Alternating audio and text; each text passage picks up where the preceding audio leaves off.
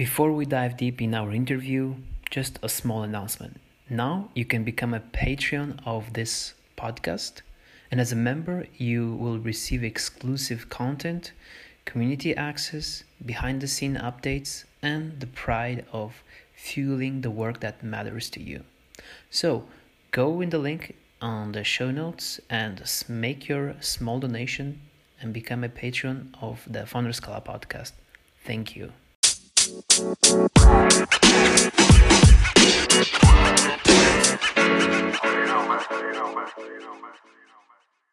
Giuseppe, welcome to the Founders Club podcast. Thank you, Giorgio. Thank you. Pleasure to be here. All right, so let's dive deep into our conversation. And first of all, I'd like to start with a question that I usually address to most of the tech founders that join my podcast, and the question is, what is the problem that you try to solve at Play to Speak, and why it is important to you? Wow, there's a dynamite question. Okay. I like to start very, very broad, and then we can narrow down. I mean, sure, you can ask how I am, how my family is. No, let's get to the nut and chase here. So yeah, the question. What is it? We are trying to solve this phenomenon that only exists if you know to look. Okay. If you're learning a language in a Latin country or Asian country and you want to speak it, let's say English, and you speak it to natives, there's a good chance you run into this culture of fear, this inhibition, something that doesn't make you practice as well as an Anglophone would practice in a language, because they have this trial, fail, and succeed method, where a French person will say, I don't speak well, so I rather not speak. Spanish will be a fear of failure. Asians will make sure that it's all perfect before they even talk.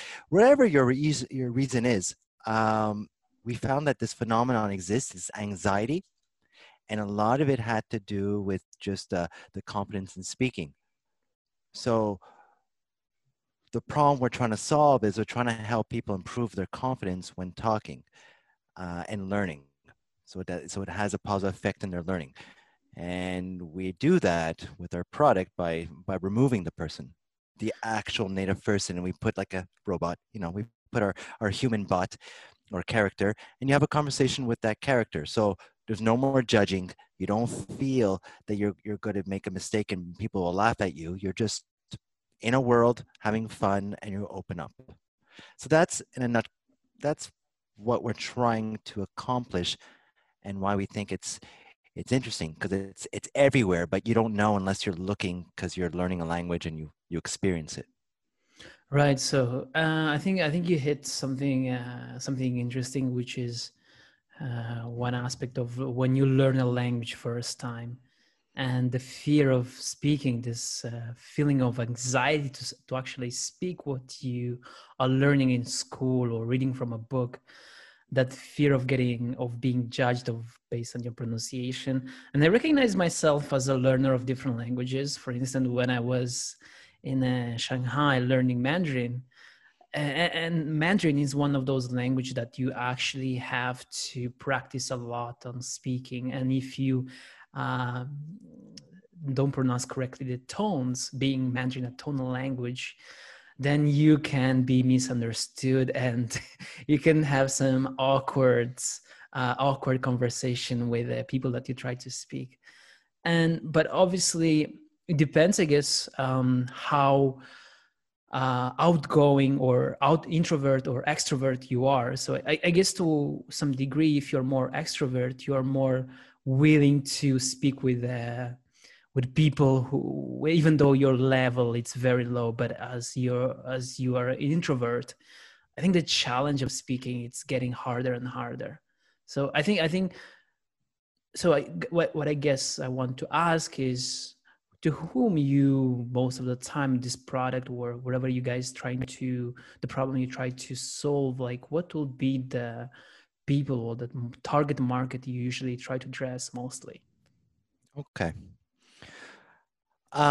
When we thought about the idea, the market is huge, because we have, you have adults who are learning a new language. Just pick English, okay? But you can do it for other languages. You have adults learning for professional, for recreational. You also have kids that start at a young age, depending on Right. the country and so forth. So we can attack all ranges, but we decide to focus, obviously, as a startup does, and the style of graphics, the style of approach. We seem to interest a lot of the 10 to 14-year-olds, so the early teens. And the early teens is when it starts to get interesting and they can actually have a conversation. In addition to, it's also an age where if you have an Asian orientation, you come to, let's say, an Anglo-Saxon school to learn English. Right. Culturally, there's also like an acceptance, where in Europe, it's not as accepted for some reason. It's just cultural. Like a lot of them still have, in Spain, they still love their paper, pencil, CDs, and they listen to stuff. It's how you grow up. But that is more of our target. We target those younger age, open to new technologies, open to try things, and they've gamified all their life playing on games since they were kids. Right. So to them, it's not even like it's second nature. Yeah, I think you touch different points that I want to decompile a little bit and talk with you also. Um, but before going there, I'm more curious to know what was the origin story of you guys starting this company. If you can walk me a little bit some years backwards in time. Hmm. Okay, so can I say it was because of a woman? No, well, I don't know. That seems like a movie. My Interesting yeah, movie though. let's say it started because of my wife. Okay. I hope she doesn't watch this. Anyhow, um,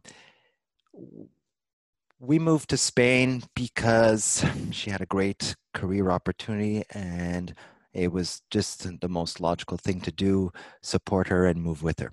So I moved to Spain and I wanted to create a company. And while I joined the Founders Institute, which is where you start as a startup and you get ideas, started digging, and I was learning and I was learning Spanish at that time too. And I suck at languages. So I know four languages, but I'm not good at any. And um, you practice, and it was horrible to practice. I just wanted to like play games, not practice. And Right. my wife goes, well, why don't you make a game for language learning? Because we were looking into virtual reality, and when she gave me the scenario, like, what if you were able to practice, you know, a scenario by putting on a headset? And I'm going, huh. So that inception, that idea, fueled a chain of events from 2017 where I went to a pitch competition. I won the pitch competition. I got into a program. I met my co-founders, one from Italy, one from Spain. And then the rest was history. We decided to make something that was different. At the time, people were like, language learning, restaurant, language learning, taxi drive. And I'm like, not another taxi ride, not another restaurant. Can we do something else? What about a boat? Oh yeah, boats are cool. So let's do something with a tour guide or a boat or a a man of mystery. And that's how it all started. I mean, if I had to look back, maybe a little focus would have been better. But what we knew is 2017, and what we know now is just, light years. I So just I just want go ahead. to ask you, so when you first started, what was the product like? And on the way, what are the lessons that you learned and enable you to pivot or iterate the product that in what is today?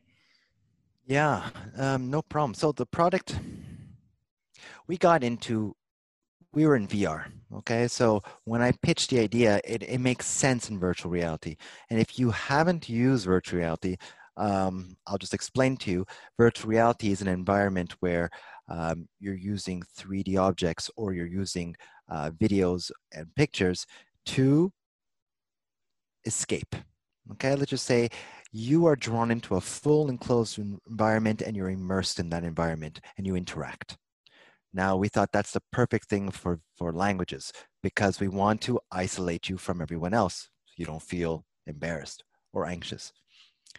So we were big in VR, and we got to a point where we got into an incubator that was focused on VR. So we said, okay, VR, let's make a demo. And we made this story based on a bit like Monkey Island. Okay, we wanted to do a Monkey Island game where you talk to the characters to advance. So big problems right there was people got bored of talking. After a couple of minutes, it was like not fun at all. You can't have a game of just talking. It was like, yeah, no, just wrong. And secondly, we missed, even though we knew it, we missed the bigger picture. The bigger picture was mobile. Not because mobile is better, but because the industry is so slow moving, we had to walk them. They weren't there yet, and they're still not there yet. So we're trying to push them something that's superior in what it looks like, but they weren't ready, so they were never going to buy it, or they couldn't afford it, or it was the mismatch. And those were the big early things that we learned, that we had to. The technology doesn't matter that much because they're still catching up, and it's probably good enough. And then as we shifted our product and we made it more adapted to like short, quick experiences that you can practice in 2-3 minutes, stop, and we made it more mobile related, the people started to get it. But we were like, we're amazing, let's do this awesome thing. And then the market said, no, no, you're not ready. No, go away. And yeah, that was fun. That was fun Yeah, to learn. yeah, I can see those painful lessons that we as well had to go to some degree experienced, being too early in the market and dealing with the industry that is very slow at adopting new technology. Because I don't know, I still don't understand why education it's so slow at adopting new technology, and still you have to go to a class, use paper, PDF, and this you have this boring experience. Did you come to any conclusion about that? Like, what is your explanation Um, that you gave to yourself? yeah, I think there are a couple of reasons. Political is one of them. Okay, the first one is politics. A lot of this is money that has to be managed, and who's already inside the circle closes the circle. I mean, there are a lot of ed tech companies out there with little solutions, but you have to get to the people who make a decision. And a lot of times these people making decisions are already making decisions with other big companies that are making decisions. So the Apples, the the Lenovo's, the whatever, the guys are already there, and they're just going to come with these awesome gadgets and awesome solutions, big. And you're a small person. Chances are your product doesn't even work on the hardware they have. Right. And that's another no-no. It's like, oh, we have a platform that does this, this, this. Okay, well, the school has a platform that does this, this. Do you work on their platform? No. Well, sorry, they're not going to go and buy your platform too, just to add it on. So there's an operability issue. You have to make sure that it connects.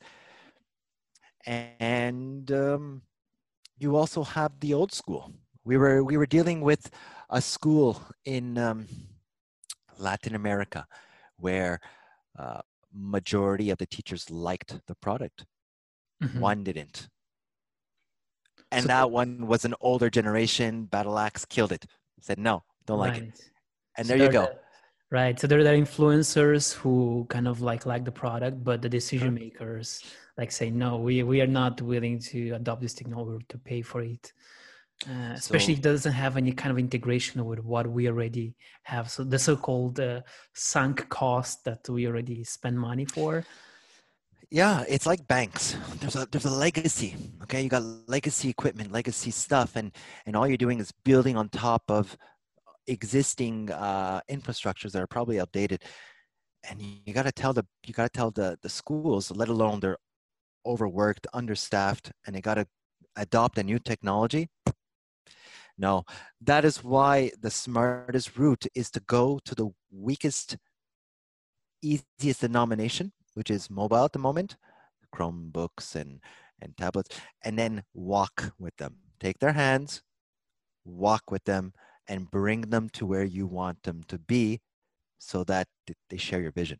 And that is, I think, how you attack the education system today.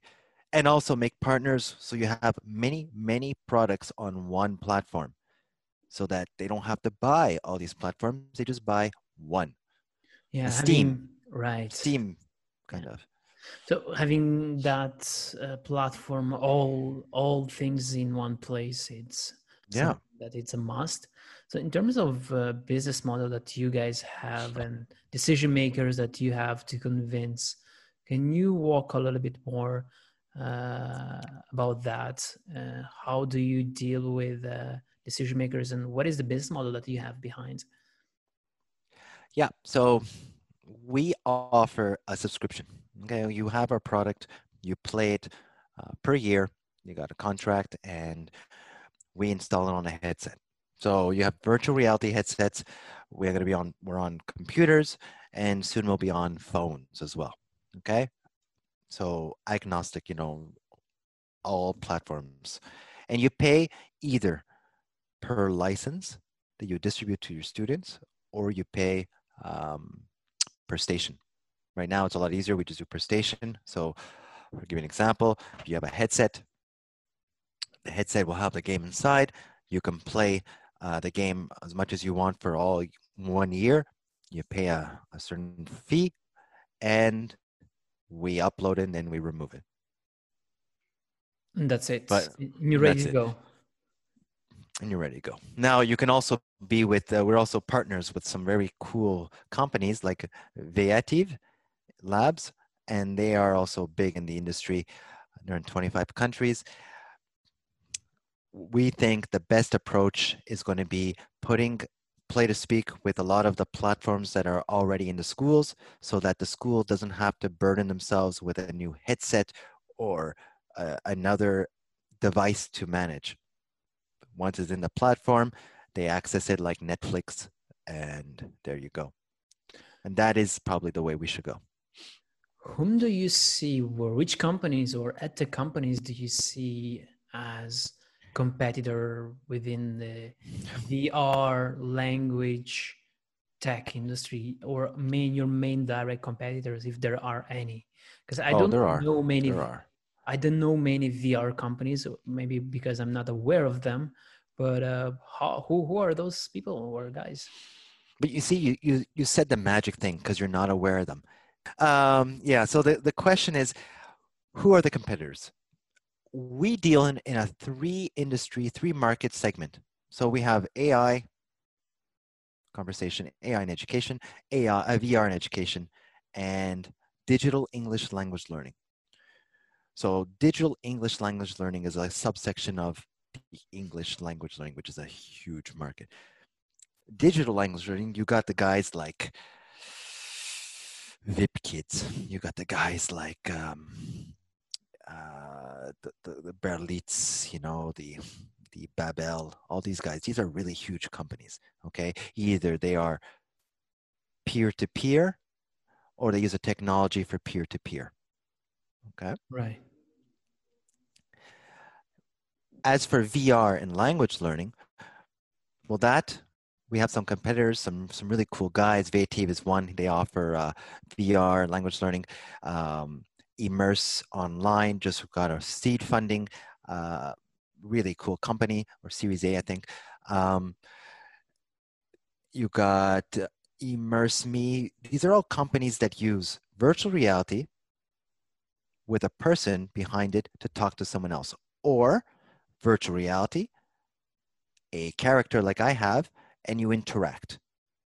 Right. Okay. Vitro from Canada is also another company too. But what's the difference?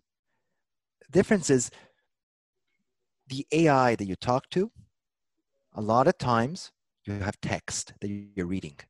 You might get some sound. So they might say, "How are you today?" and you read it. And then you respond and they tell you what to choose.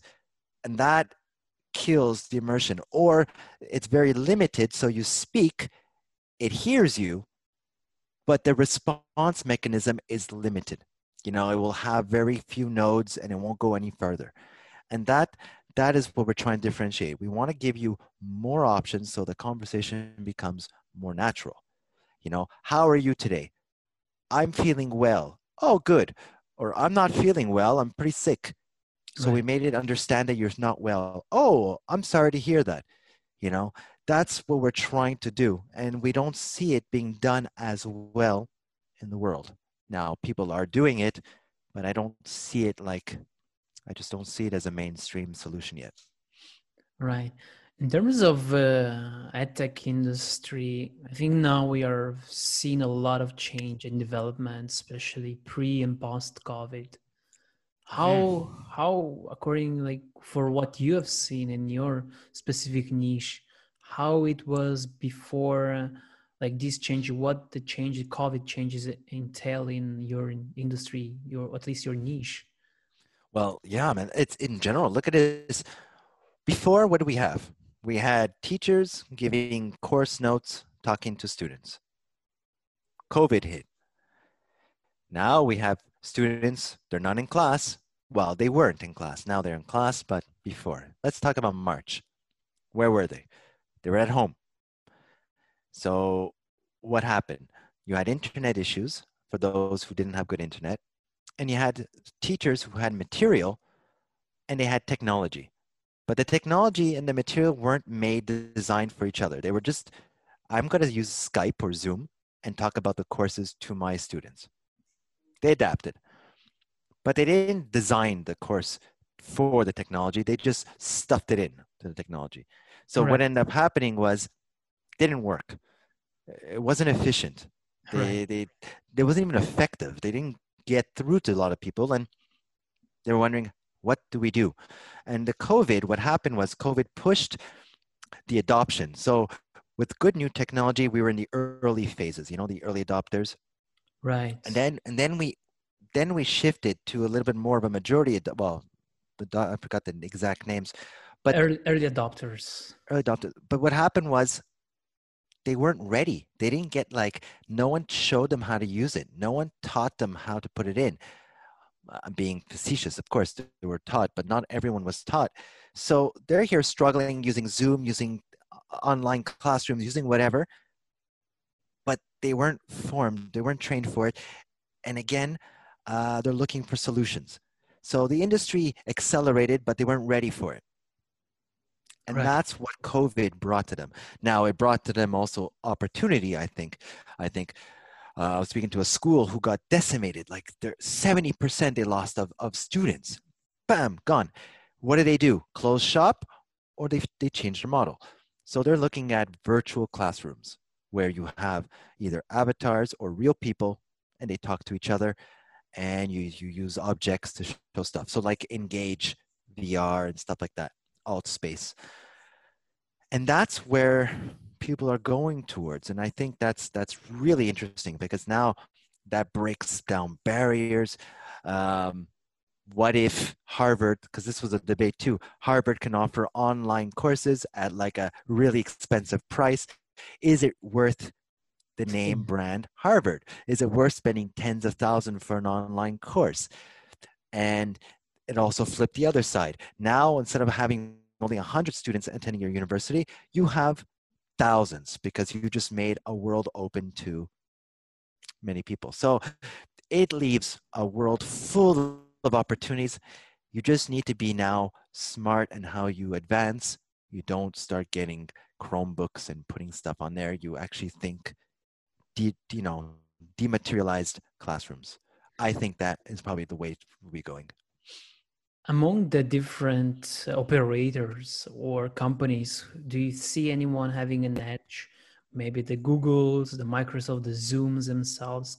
I think my own view is that Zoom may have an edge because they have a lot of users who are using their platform. But obviously, it's not geared towards, let's say, education. So they have an edge because they have the users. But the platform itself that they leverage still has a lot of space of improvement. Do you see any other players that can be the winner take all market?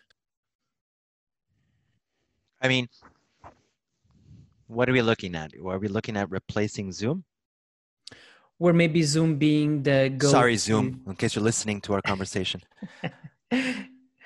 or maybe with Zoom being the only player who'll stand out in, let's say, education, obviously. It has an edge. Why should they? I don't understand. Like, what advantage are we going to have if Zoom becomes a default de facto solution for post-COVID?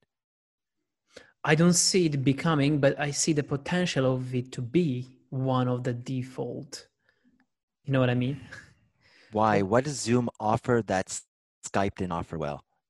Is it the multiple users? Is that it? The easier interface? Well, not much. I think they managed to. They have this advantage of where they have the users.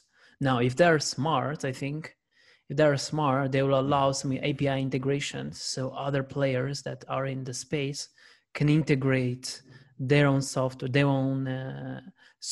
with the connection one-to-one that Zoom enables for one-to-many, and then you can build on top of that. But I see I see it what you as mean. I see what having you the mean. potential. Do you see any or not really? Any others? I mean, I see your potential, what you're saying, but that would mean they'd be shifting now. You know, they're not a communication device. They'd be more now a multi-peer collaboration device Yeah, that allows you to. they call themselves a marketplace or something like that. I saw lately.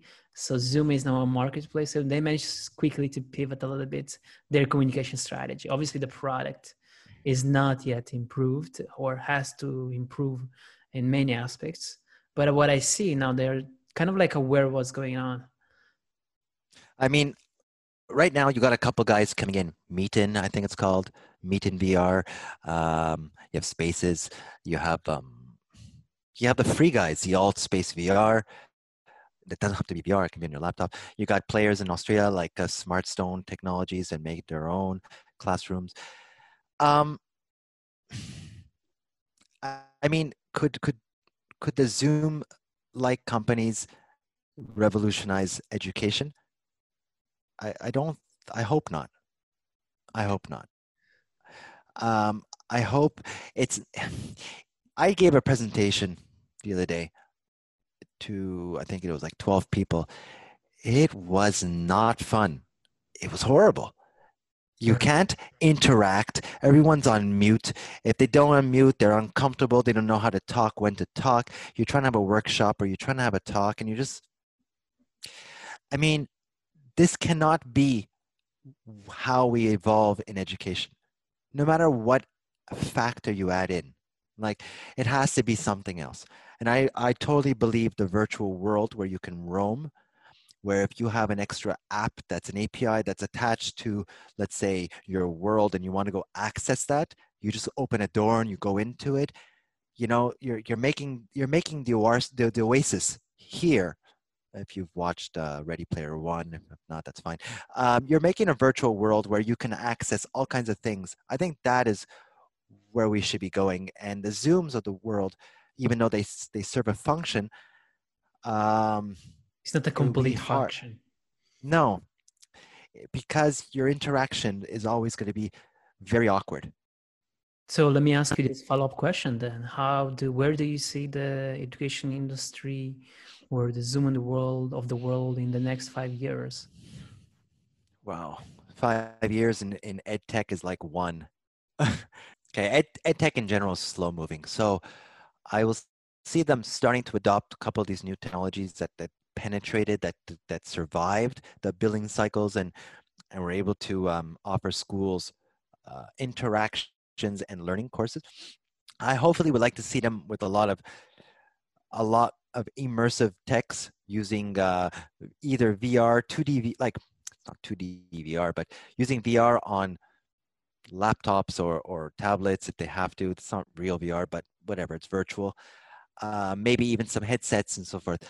What I would like to see them do is do things that education is meant to do outside of the books world. I'm supposed to go to school and learn. Some things are taught on books because that was the technology we had at the time. but Right. we live in a 3D Right. world. Stop teaching in a 2D material and start teaching in a 3D material, because that's where we live in and that's how we interact. You want to show space, put them in space. You want to show physics, watch them throw something and see the formulas as they do potential energy to kinetic energy, chemistry. Um, you want to talk about social science, bring them back in a war and see how they interact and see what it really was as someone recreates that scenario. Or talk with Napoleon. Using our product, we'll simulate what he should say from the experts. And now you have a conversation with someone back in the day and you start to have a better understanding than just reading text.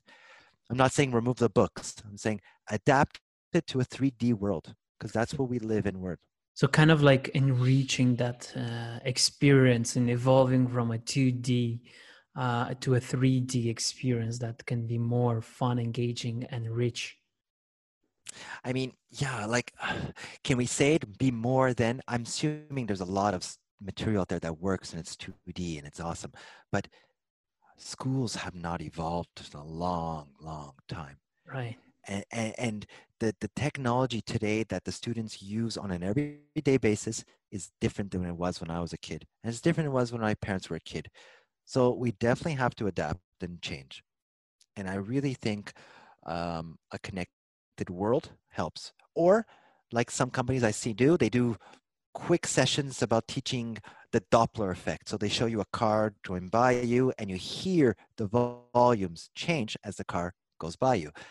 And and you see it and you experience it and you go, I remember. And I think that is where we need to be going. We need to go to 3D immersive experimental style of teaching. What would be the some of the, or at least one advice that you would give to a founder willing to start a company into the edtech space? Wow. Oh boy. Change space.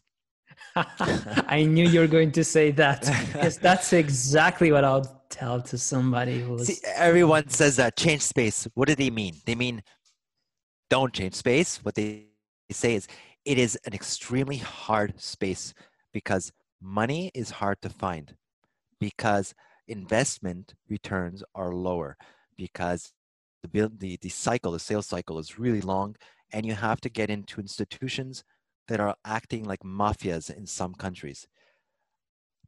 You can't. You can either go B2C, like let's just say WhatsApp did, get to the students, and then the students bring it to the teachers, and then all of a sudden you got a bottom up adoption. Mhm. Right, right. Top down adoption, you need to know somebody, or you need to do some good networking. Your network has to be strong because you're going against people who are not going to let you in. Now, watch some guy come up to your podcast. No, he's wrong. I know someone can get in and they're small. Yeah, I mean, good. I'm happy if they did. But the reality is you got to be doing a lot of networking. You Right. cannot solo this industry by yourself and make a mark. They won't let you in. So you want to go in ed tech? You're convinced that you can change the education one pixel at a time? Go for it. Be ready, get help, and make a lot of friends. Talking about friends and getting help, I know that you are looking to raise a seed fund. Do you want to talk more about that, or? Yeah, absolutely. Thank you. We finally figured out what we need to do. It's what it is. Some go fast, some go slow. Our team is strong and we're tenacious. So when some people say quit, we try to figure it out. We figure it out, and now we're positioning ourselves to go into the market with some good partners, and we're looking for some money to take that product out of that phase, out of the MVP selling phase, but into a more mature solution that has all the requirements that the customers are asking us now. So we're looking at 350,000, and this is going to allow us within a year to make a multi-platform product. So then you can use it on mobile Different phones devices. as well as different devices. It won't be an issue if a new device comes out. In addition to that, new content and finish up our French. We started doing a prototype for French, and it Oh, works. We wow. got some customers there. So Tell me French the is what we're going beta. to do now. I want the Well, beta out. yeah, yeah. Well, no, you're not getting the beta. Only But if I invest. no, we have to we had to focus on other things at the moment. But we did do the testing, and it works. We just gotta build the database. Um, and then lastly, we want to improve the virtual beings because we're doing language learning, but what we're offering is virtual characters that can be used in any situation. If you want to have a conversation that's not about language, but it's about training for corporate training or courses or school, all we do is change the conversations. We have the back end AI starting to be built because we tested it through language learning, and now we just make virtual characters. So we want to stay in language learning, but we want to also show that there is a versatility in this product that's long game. That's not just language. Is this your first time raising money with the company, or you already had some experience in raising funds before? Yeah, we raised a small amount. We raised 51,000 last year. It was to get us to pivot. We did it through Seedrs. We had 100 backers. Um, Basically, we told you in the beginning, we made a product, but the market wasn't ready. It was B2C. Everyone wanted they wanted the killer games, the zombie games, the big ass action games. The We had a dog. language learning game, and it wasn't right at the market. So we switched. We went to B2C, B2B. So we went to focus on industry schools, and we needed some funds to do the switch, and that's what that money went to. And now that we did it, we got some clients. We showed that it works, and we're getting into the market, and we got partners. And I think it's time to excel, and Yeah. that's why we're reaching out. So I think having that kind of validators, which are the clients who are already using the product, I think will increase the odds of raising the funds that you guys need. Last question before wrapping up. What is the impact or personal impact that you want to have as a founder?